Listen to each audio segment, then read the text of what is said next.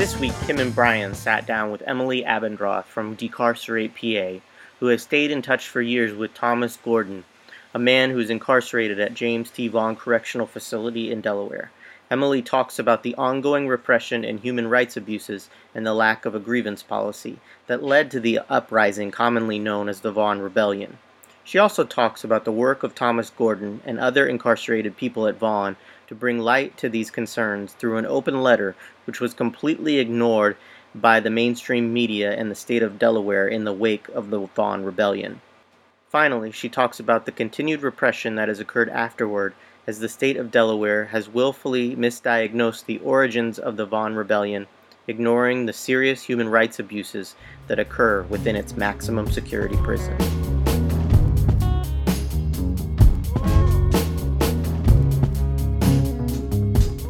Hey Emily, how are you?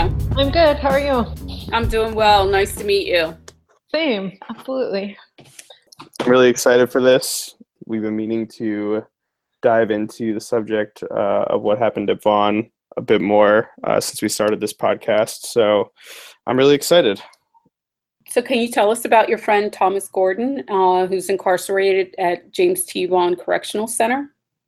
Yeah. So I have known Thomas for about 5 or 6 years at this point, and we met originally in the context of he was doing a very extended stint in isolation in 2011, 2012, into 2013, where it would be, in order to keep him in isolation, they would have him do 90 days in and then let him out for 15 to 30, 90 days in, let him out for 15 to 30, so it would never reach a max. And during those times, one of the things he was always looking for was sort of conscious reading materials of all different kinds. And I live in Philly and I work for or volunteer for an organization called Books Through Bars. It's been around for about 30 years that provides educational materials and other literature resources to folks who are currently incarcerated. And so he and I sort of began a correspondence and then gradually a friendship in the course of, I'm also a teacher,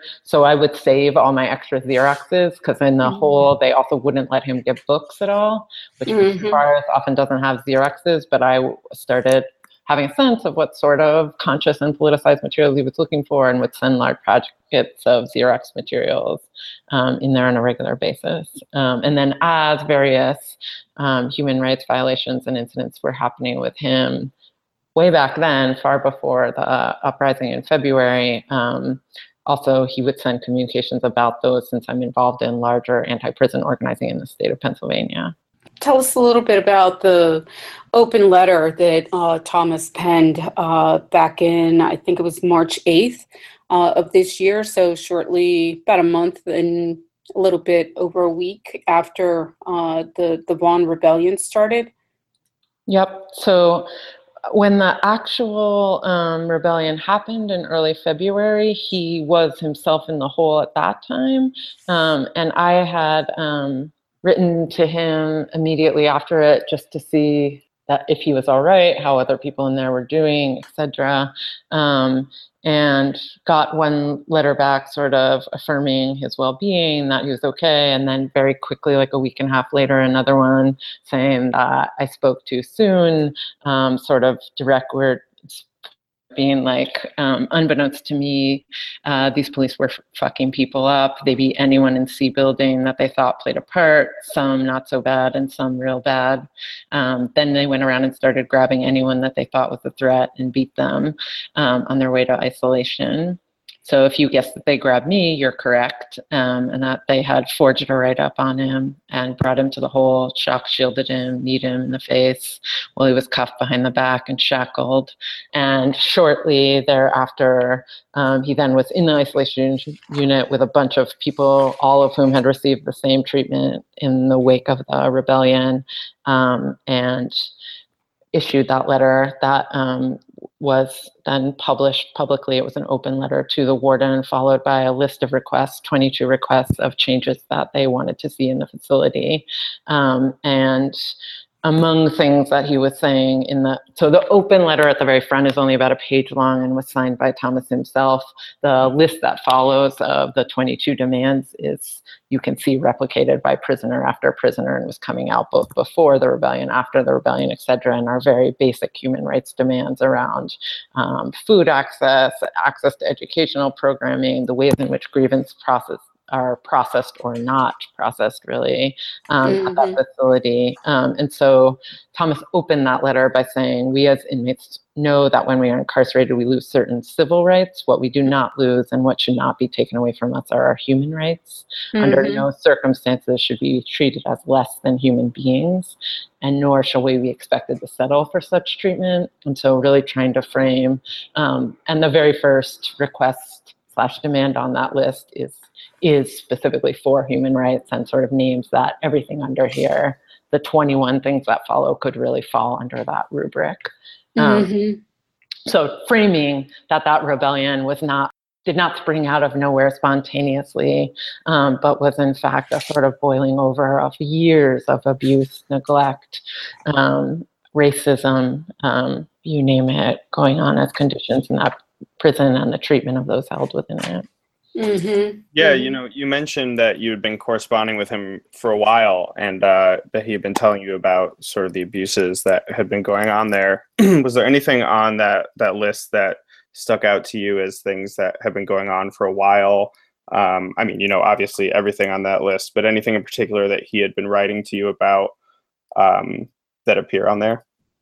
Definitely the targeting of people who file grievances and the absolutely illegitimate grievance process, which they're not even really allowed to file grievances against staff, abuse, staff interactions, etc., so that those go as sort of letters to the warden that are almost never responded to. So there really is not an internal process by which people could try to get either remediation, alleviations of the conditions that they're undergoing, and definitely the stuff about what's going on, particularly in the isolation units. Very early on, I had tried to call that prison in 2012 around a period of time when he had been sort of maced point blank in the face, had all his legal work confiscated, was placed on the Nutrilo for weeks of consecutive meals, strip celled for 21 days straight in an intentionally freezing cell. And they do this thing where they will only bring the mattress at 10 p.m. and then take it away at 7 a.m. But then to further punitively punish people, they will arrive late with it or take it away early, hoping kind of by any means to egg a response out of that would justify further punitive treatment. So in this case, back then, when Thomas asked to speak to a sergeant about what they were calling the mattress matter, those COs then reported that they found the request, this being the request to speak to a sergeant, threatening. And so they shackle boxed him, leaving him not only naked and mattressless in an empty cell, but also cuffed, lockboxed at the waist, wrist, and ankles. So I think those are the kind of, even above and beyond basic human rights, just outright abuse that has been happening there for years and years. And so in Thomas's case, some of those guards are people that he has like years and years of history with, and of attempting to file grievances and being punitively retaliated for that. The system can investigate itself, right? That, this, you already said it. You said that, there is no internal grievance process, that what we have is basically, a sham. Right. So that officials can point to and say, yes, there's a grievance process, but the grievances don't actually lead to anything except retaliation, for against the prisoners. And they don't alleviate the conditions that they are, outlining in these grievances. And this is a huge part of the problem. And one of the things that, I think this open letter really gets at is that this thing could have been avoided, And that's not something that people want to hear, right? That people are looking for a justification. This terrible thing happened where, one of the COs it died as a result of, the situation there. I'll put it that way. But that this could have been avoided, right? Yeah. Right. And that part for me is really a difficult thing, not only to hear myself saying, but to really think about and contemplate in the context of these things that they're asking for, because they're not asking for anything that is unreasonable, right? In Thomas's own words, he says, we're not asking for the keys to the prison, and, just asking for food, right? That they would like to be properly fed, right? It's like, this is such a basic thing. And they're basically saying, oh, well, you know what? We don't care. Access to programs, right? Because this counters the idea that prisoners are just kind of sitting around and these people don't care about life or about their communities or about bettering themselves or about anything else. They just, they're just there, right? So anything that comes out of an incarcerated person's mouth is taken as an affront to the system, right? That this is a direct challenge to the system, and the only way to handle this is to punish that. So I don't know if you have some thoughts about that, or if you'd like to talk a little bit more about some of the items that are listed in that open letter, because I think that it's worth talking about. Yeah, I mean, I think you named it in a bunch of ways. Like in many of these cases, the things they're asking for are not only perfectly reasonable, but still remain in the realm of relatively dehumanizing, right? So that around even the visitation rights, there's something very heartbreaking of having to ask to be given permission to hold the hand of a loved one above the table at some point during a visit, and to have a longer hug, right? And that to sort of, that's a pretty minimal ask in terms of trying to hold onto some shred of your own humanity and connection and contact with other people whom are your friends, loved ones, and chosen family. I think that is very hard to frame as menacing in terms of what is being asked for in that case. And many of them, I think, read like that. Even the wages one there are much stronger and still very reasonable demands being made on a national scale for sort of a living minimum wage, so that those who are incarcerated can actually assist their families and not be an economic gut and burden to them, and actually be a support to it. In this case, this list of requests is asking for $5 more a month so they can purchase at least minimal hygiene items. Like it's a very nominal demand to my mind in terms of not even sort of putting forth the things that we could also be saying of like, isn't it if you're going to take away someone's very means of livelihood, isn't it even actually your responsibility to be providing each and every one of those hygiene items, and not sort of like, how are they going to make $4 more? So I actually think I think all these requests are reasonable, and in fact, it would be well within the realm of what we should be asking for under a vision of social justice. It makes sense that this is what they're in a position to ask for there on the inside. I think we on the outside can be asking for even more in terms of what are the situations that people inside there are finding themselves, that these are the things they have to be requesting. And even given that, and to Kim's point that this could have been prevented had people been listened to, still the response from officials has been atrocious. It's been almost entirely focused on staffing, on hiring more staff, on training, on increasing security measures and making it harder for rebellions to happen in the future. And so, I mean, it's just astounding the basically, these are explicit things that could keep something from happening again, and they're being completely discarded. Yeah, there's the amazing question of like, okay, I think this maybe some you all could speak to, but that building C itself was actually not understaffed at the time that happened, and that the kinds of things that people were responding to, having more staff doesn't stop them from spitting in your food, doesn't stop them from calling you racial slurs, doesn't stop them from like directly physically abusing you, etc. The kinds of things that folks inside there were actually responding to as conditions are not a problem of too few people on the Yeah. tier. Yeah. Exactly. I mean, and more COs will only exacerbate the problem, but this tends to be the response by officials whenever, there's any act of resistance, is to double down on a safety and security, argument, and to make it about that, because that has currency, right? Particularly in this political climate, appearing to be tough on people in prison or people that we think of that should be in prison, is a really popular thing, and we don't talk about that connection, I think, enough.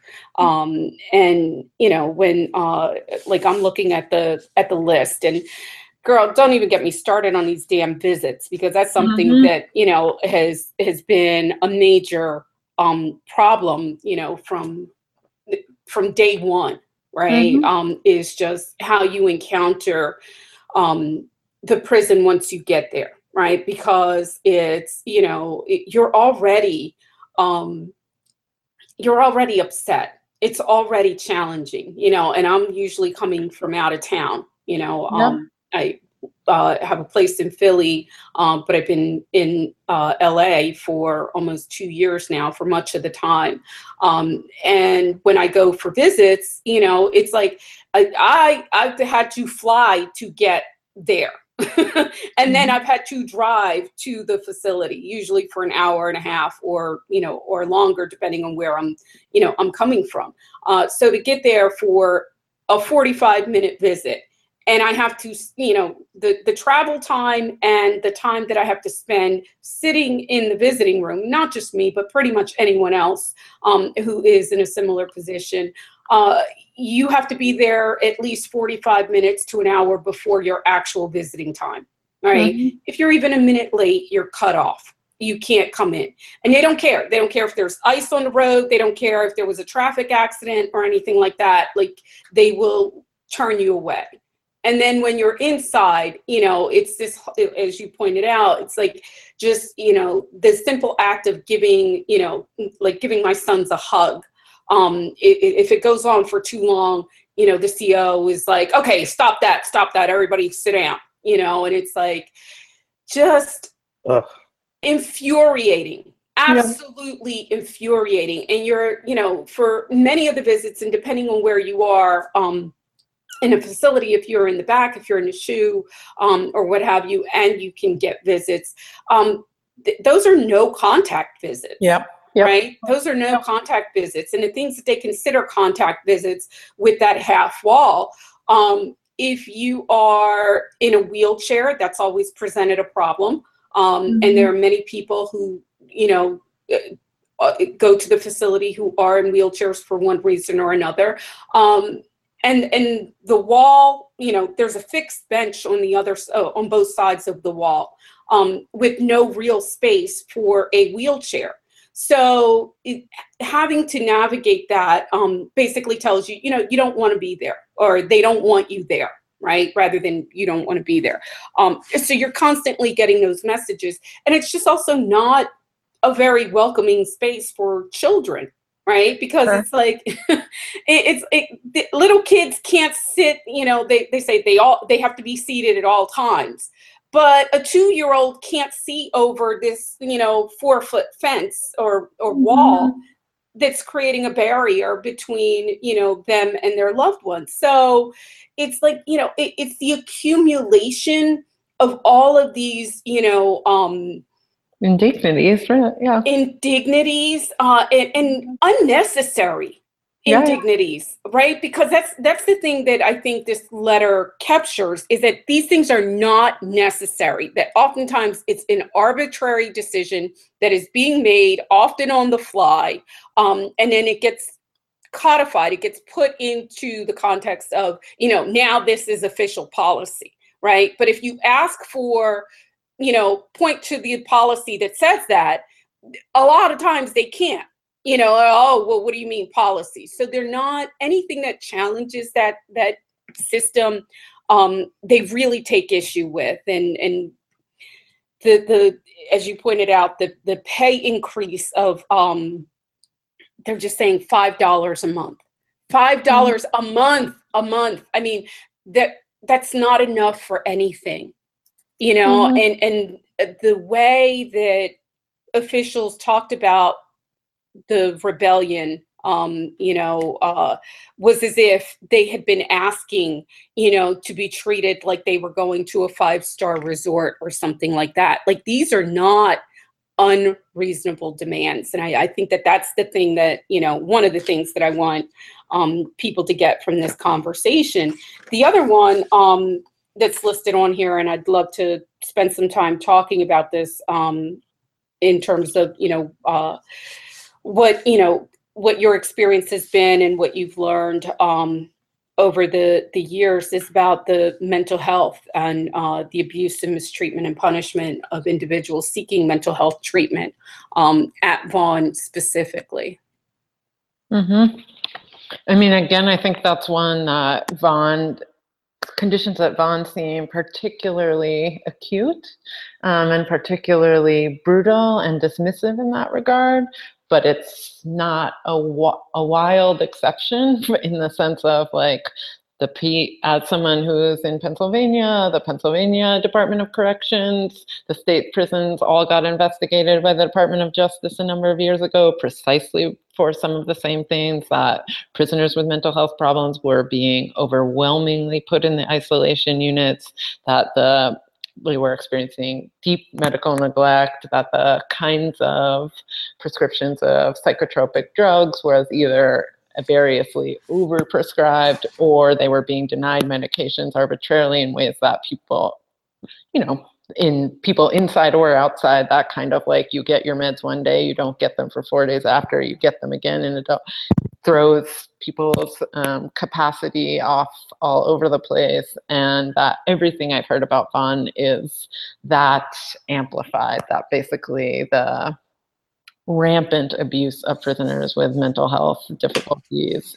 is widely known and deeply disregarded by COs, that there's no training around it. And in fact, if there is training, we could say that it's to the contrary, which is to very, very poorly treat and intentionally isolate and antagonize those prisoners with mental health issues.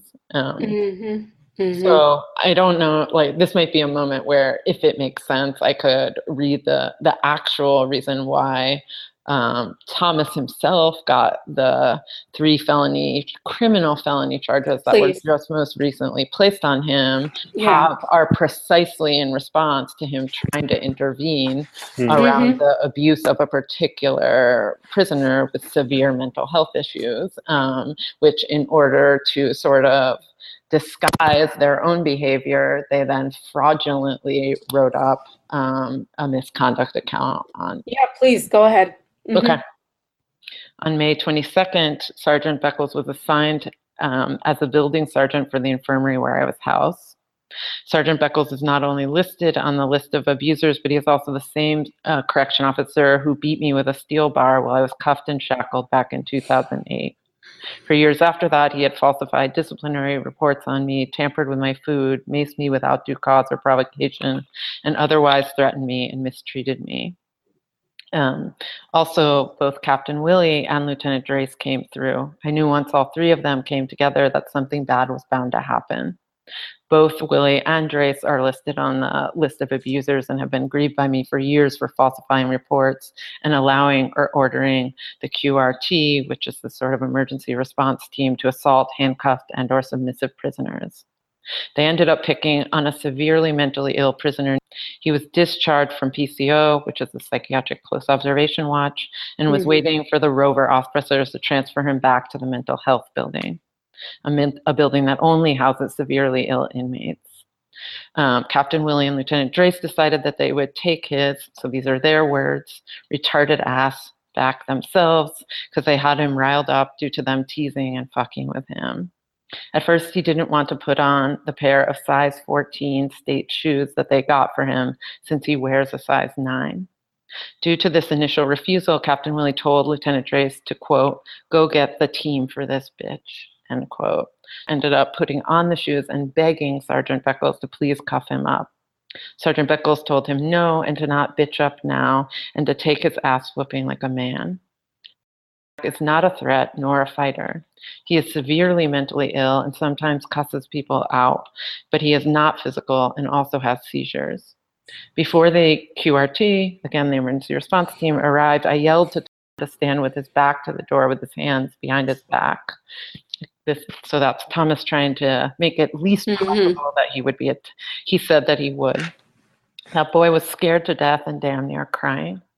Once QRT got there, I again told him to have his back to the door with his hands behind his back. He said that he already was. Lieutenant Drace then told all of the psychiatric technicians who sit on the tier and monitor the PCO prisoners to go around the corner away from where we all were. Once they were out of sight, Lieutenant Drace then told QRT to proceed and immediately opened the door and gave the order to fire for the QRT to run in and attack. Of course, this upset me and a few other prisoners, and we all began to call Drace, Willie, and Beckles coward, bullies, and oppressors. And I told them that this type of mistreatment is why they are listed on the list of abusers and oppressors. I yelled for the nurses and psychiatric technicians to write them up and get them fired. I told them they have a duty to report what they heard and what they saw.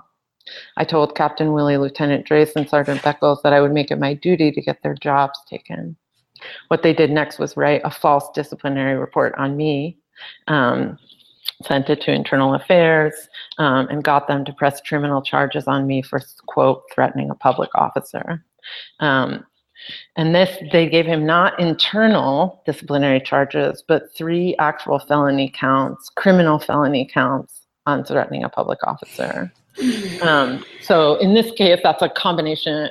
It's a single incident, but reveals 2 of the things we're talking about, right? Both what's happening to the mental health prisoner in that case, in which they intentionally antagonize him through this petty stuff of like trying to upset him by giving him a pair of shoes that in no way fits him, and then retaliating against him when he doesn't want to put them on. And then when some other prisoners are trying to stand up for him, or at the very least not see him beaten down, that they are filing false disciplinary charges, and in this case, full-on false criminal charges against those who are speaking out against the abuse. So in sort of a very ripe picture of both of those sort of levels of things that are occurring pretty constantly in that space, and have long-standing histories of grievances against them that have been completely ignored. But what this illustrates is that this is not so much about, the issue with the staff, and particularly the medical staff complying with, the request to, look the other way, which is basically what the request was. Is just one of many issues, and we talked about this in an episode recently, where about prison labor and the ethics of working in a prison, particularly as a medical health professional, and how do you let that happen, right? Like, how are you in a helping profession and And maybe that's a question, a bigger question for another time, and not something that we need to address today, but it's something that, stood out to me, something that I made a quick note on as you were talking. But going back to Thomas's own Well, case. but just one tiny thing to say to that in terms Mhm. of just like that is on the one hand complicity by Mhm. individual employees there, but on the other hand, it's part of a larger culture of silencing and fear that space is cultivating. That is not Absolutely. a problem of understaffing. So, Yeah. for instance, we have also heard that since that incident on May 22nd, one of the psych technicians who saw what happened was asked to leave their job in an unusual way, and essentially they were fired for too readily talking to incarcerated people. So that there also is a sense that, just so as not to be careful not to sort of like demonize everyone on staff and presume X sort of thing, you have sort of, in a very similar way as happens in many police units, a code of silence that those who dare to sort of step outside it or break it, etc., often then find themselves without that job. And so it tends to cultivate those who are most willing to be complicit. And so we have not just sort of a situation in which, everyone who takes that position is a terrible person, but that the space itself only holds room and tends to reward those who are willing to keep their mouth shut. Absolutely. No, I think that's a really good point. Yeah, and there was also an exodus of, a lot of staff post rebellion too. I think, what was it? There were 17 people who left, and then shortly after that, if I'm recalling correctly, there were like 22 other staff members that also quit. So there was there was a mass exodus from the facility, and that could have been, prompted by a number of different, factors, perhaps fear that, if there was going to, or as a result of the investigation, that, maybe other things were going to come up, but, that didn't happen. We know that. Or, there are many reasons why people would want to leave, that job. And I think that, you made a good point there. How's Thomas doing now? So one of the things that's super hard, and I'm sure is very familiar to you in those facilities, is how, so he went for a period of time, starting on Memorial Day on a hunger and thirst strike, to try to get those charges removed, which he ended up breaking after 10 days. So started it on whatever that would be on May 29th, and then went off it on Thursday, June 8th, and was released from the infirmary on that following Monday, June 12th. And I have since then gotten 2 letters from him, and he says he's doing all right. He's currently not either in the infirmary or in isolation, at least as of a week ago. I would not be surprised if he was back in isolation as of this point, but for a minute he had access to sort of pen and paper and was able to call a family member of his, etc. I mean, one of the very hard things about about understanding what's happening at Vaughn is the complete cutoff of access to folks who are incarcerated in there to be able to tell what's happening. So when he was on the hunger and thirst strike, that is a moment in which they then put you in a situation where you have no access to pen and paper, you have no phone access or mail privileges, and no visitation privileges.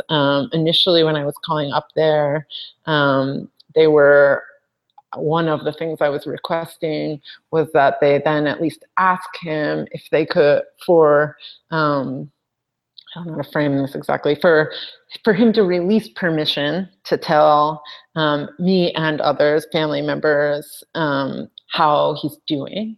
Because basically, ridiculously, at this moment when this person is basically on hunger and thirst strike in response to direct physical abuse and retaliation by guards, suddenly they're telling you that, quote, for his protection, they can't tell you how he's doing. There's a sudden real concern for his protection and maintaining the parameters of the Hippocratic Oath. And it's pretty hard not to feel cynicism around that assertion of him for his protection in those moments. So there was quite a period of time where no one could hear anything at all. We were able to get a human rights lawyer down there to visit with him while he was still in the infirmary. He's well. He's of sound mind and spirits, and now back on eating and fluids, and has been writing a bunch of things and trying to communicate with people in this moment that he has communication access. But that is also, I think the kind of thing that you were just saying is sort of we all know every time we hear one of those things that there's way more behind, 18 staff members left on a single day, 22 there's a reason why you then write your friend or loved one and are how are you? What's going on in there? All I'm seeing is this one sentence, and it's very clear there must be 15 things going on behind that. At least. Yep. Yeah. So I think you're always hearing everything, even when I am in communication with him, 7 to 10 days behind when they're writing. Yeah. So it's hard Well, to answer that. Exactly. And if that's, as you pointed out, if, having access to phones, having access to writing materials and things like that, that's just another way for them to exert control over the information that is getting out, because the access to paper at Vaughn post rebellion has been really difficult, even for people who were not in C building, who were not, the what they consider the organizers of the rebellion. And the commissary has not been carrying paper, and at least that's what I've been hearing. So people are having a really tough time just getting access to writing materials as a way to disrupt communication and to quell communication, and that's the lifeline. And, for folks scratching their heads and wondering, well, why did these things happen? How do these things happen? This is how these things come about. This is exactly, we're laying out, and incarcerated people are telling us exactly what the problem is. But there's a refusal to engage with, take seriously, and listen to incarcerated people as if they don't know what's good for them, right? As if anything that they have to say doesn't matter. And, it's only, we're just going to focus. Yeah. Yeah. They can't be trusted. We can only take, the official line on everything. And the official line is from the people who are basically doing these things, who are saying, look, these are horrible people. We have a real, it's infuriating. That's the only word I can come up with at this point regarding that.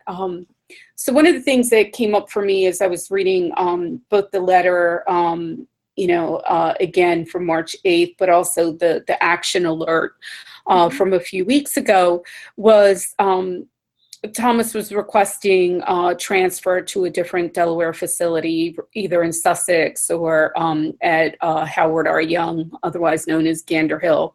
And I've been to both of these facilities, and I'm wondering, are conditions at these facilities better? Does he feel like he'll be safe at these different facilities? I think, one, they are outright denying that request/demand, because they're saying that James T. Vaughn is the only one adequate to his custody level, that as a max security facility, they will refuse him transfer.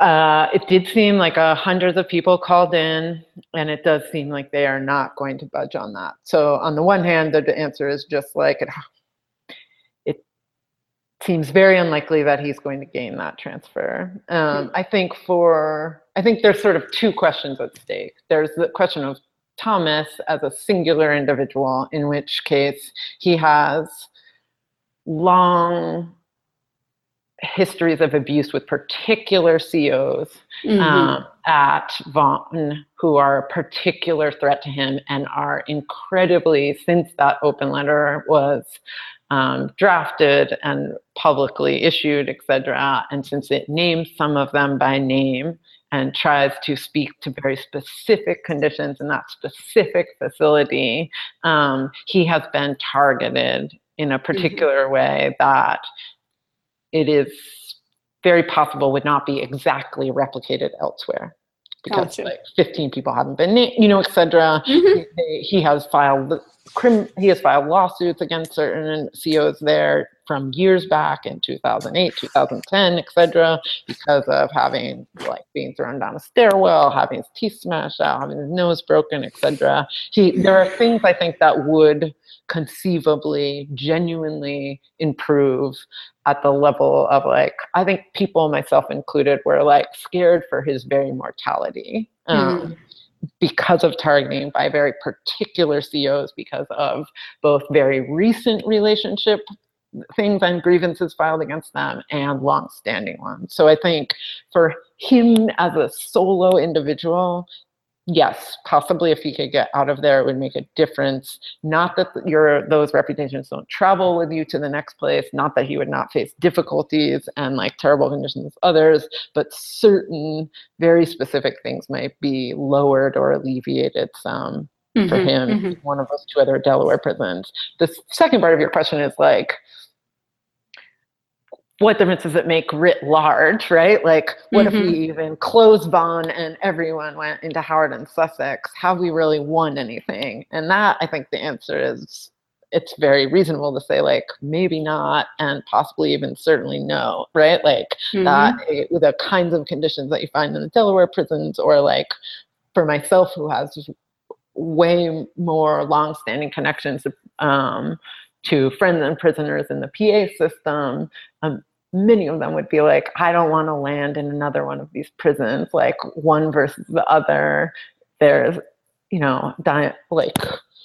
that shift is not so major that it actually changes the basic things that I'm fighting or struggling against in terms of, so I think for him personally, it could make a difference. As a larger question of what's also going on in these other Delaware facilities, I think you're totally right. It is not substantial enough as a change, and the culture of these prisons, they have been sort of invisibilized from the public eye. They have been allowed for thing after thing to happen in them, and not just allowed, but in fact encouraged in many cases to cultivate brutality and to dehumanize those who are inside them. And that was the tough on crime culture that we cultivated in the 90s and have not found our way out of.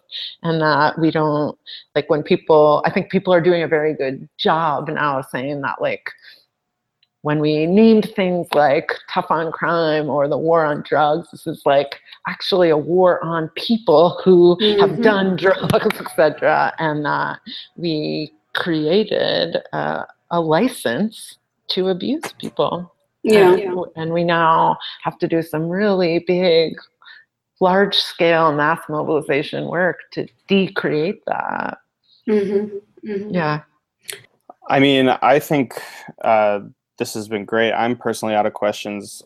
Kim, if you have another one, jump in. But I just reacting to the last thing you said, I think it kind of returns to this theme that comes up on this show often about the tightrope of doing abolition work. And, if you think about the letter that Thomas Gordon put out and the other demands that the incarcerated people at Vaughn made, it's about addressing very immediate, longstanding but immediate quality of life issues. and at the same time, like acknowledging that, you know, just closing Vaughn and pushing people into other facilities is not, you know, the answer, and that, you know, perhaps abolition is. So I just, you know, I thought that was a great comment. But I don't know, Kim, do you have any final questions? Well, we asked this question of pretty much every guest that we have, so we're not going to break tradition here. Ask you the same question. What does abolition look like to you? Well, I in PA am part of two organizations, one Decarcerate PA, and another that includes Decarcerate, that is this Coalition to Abolish Death by Incarceration. And I think that specifically Decarcerate PA really like formed trying to understand that for ourselves, both in the sort of like immediate short term and in the long term. And for our group, we tried to frame that as a set of directives that meant, one, no new prisons. We shouldn't be building them. And that should include not just like state prisons, but no new jails, no new detention centers, no new immigration detention centers, no new, et cetera. We shouldn't be constructing them from here forward. And then our second demand was decarceration. So not only do we build no new ones, but we figure out how to get people home from the ones that they're in. How do we lower the amount of incarceration we already have? If we know that like since the 80s we've quadrupled and more, what that looks like.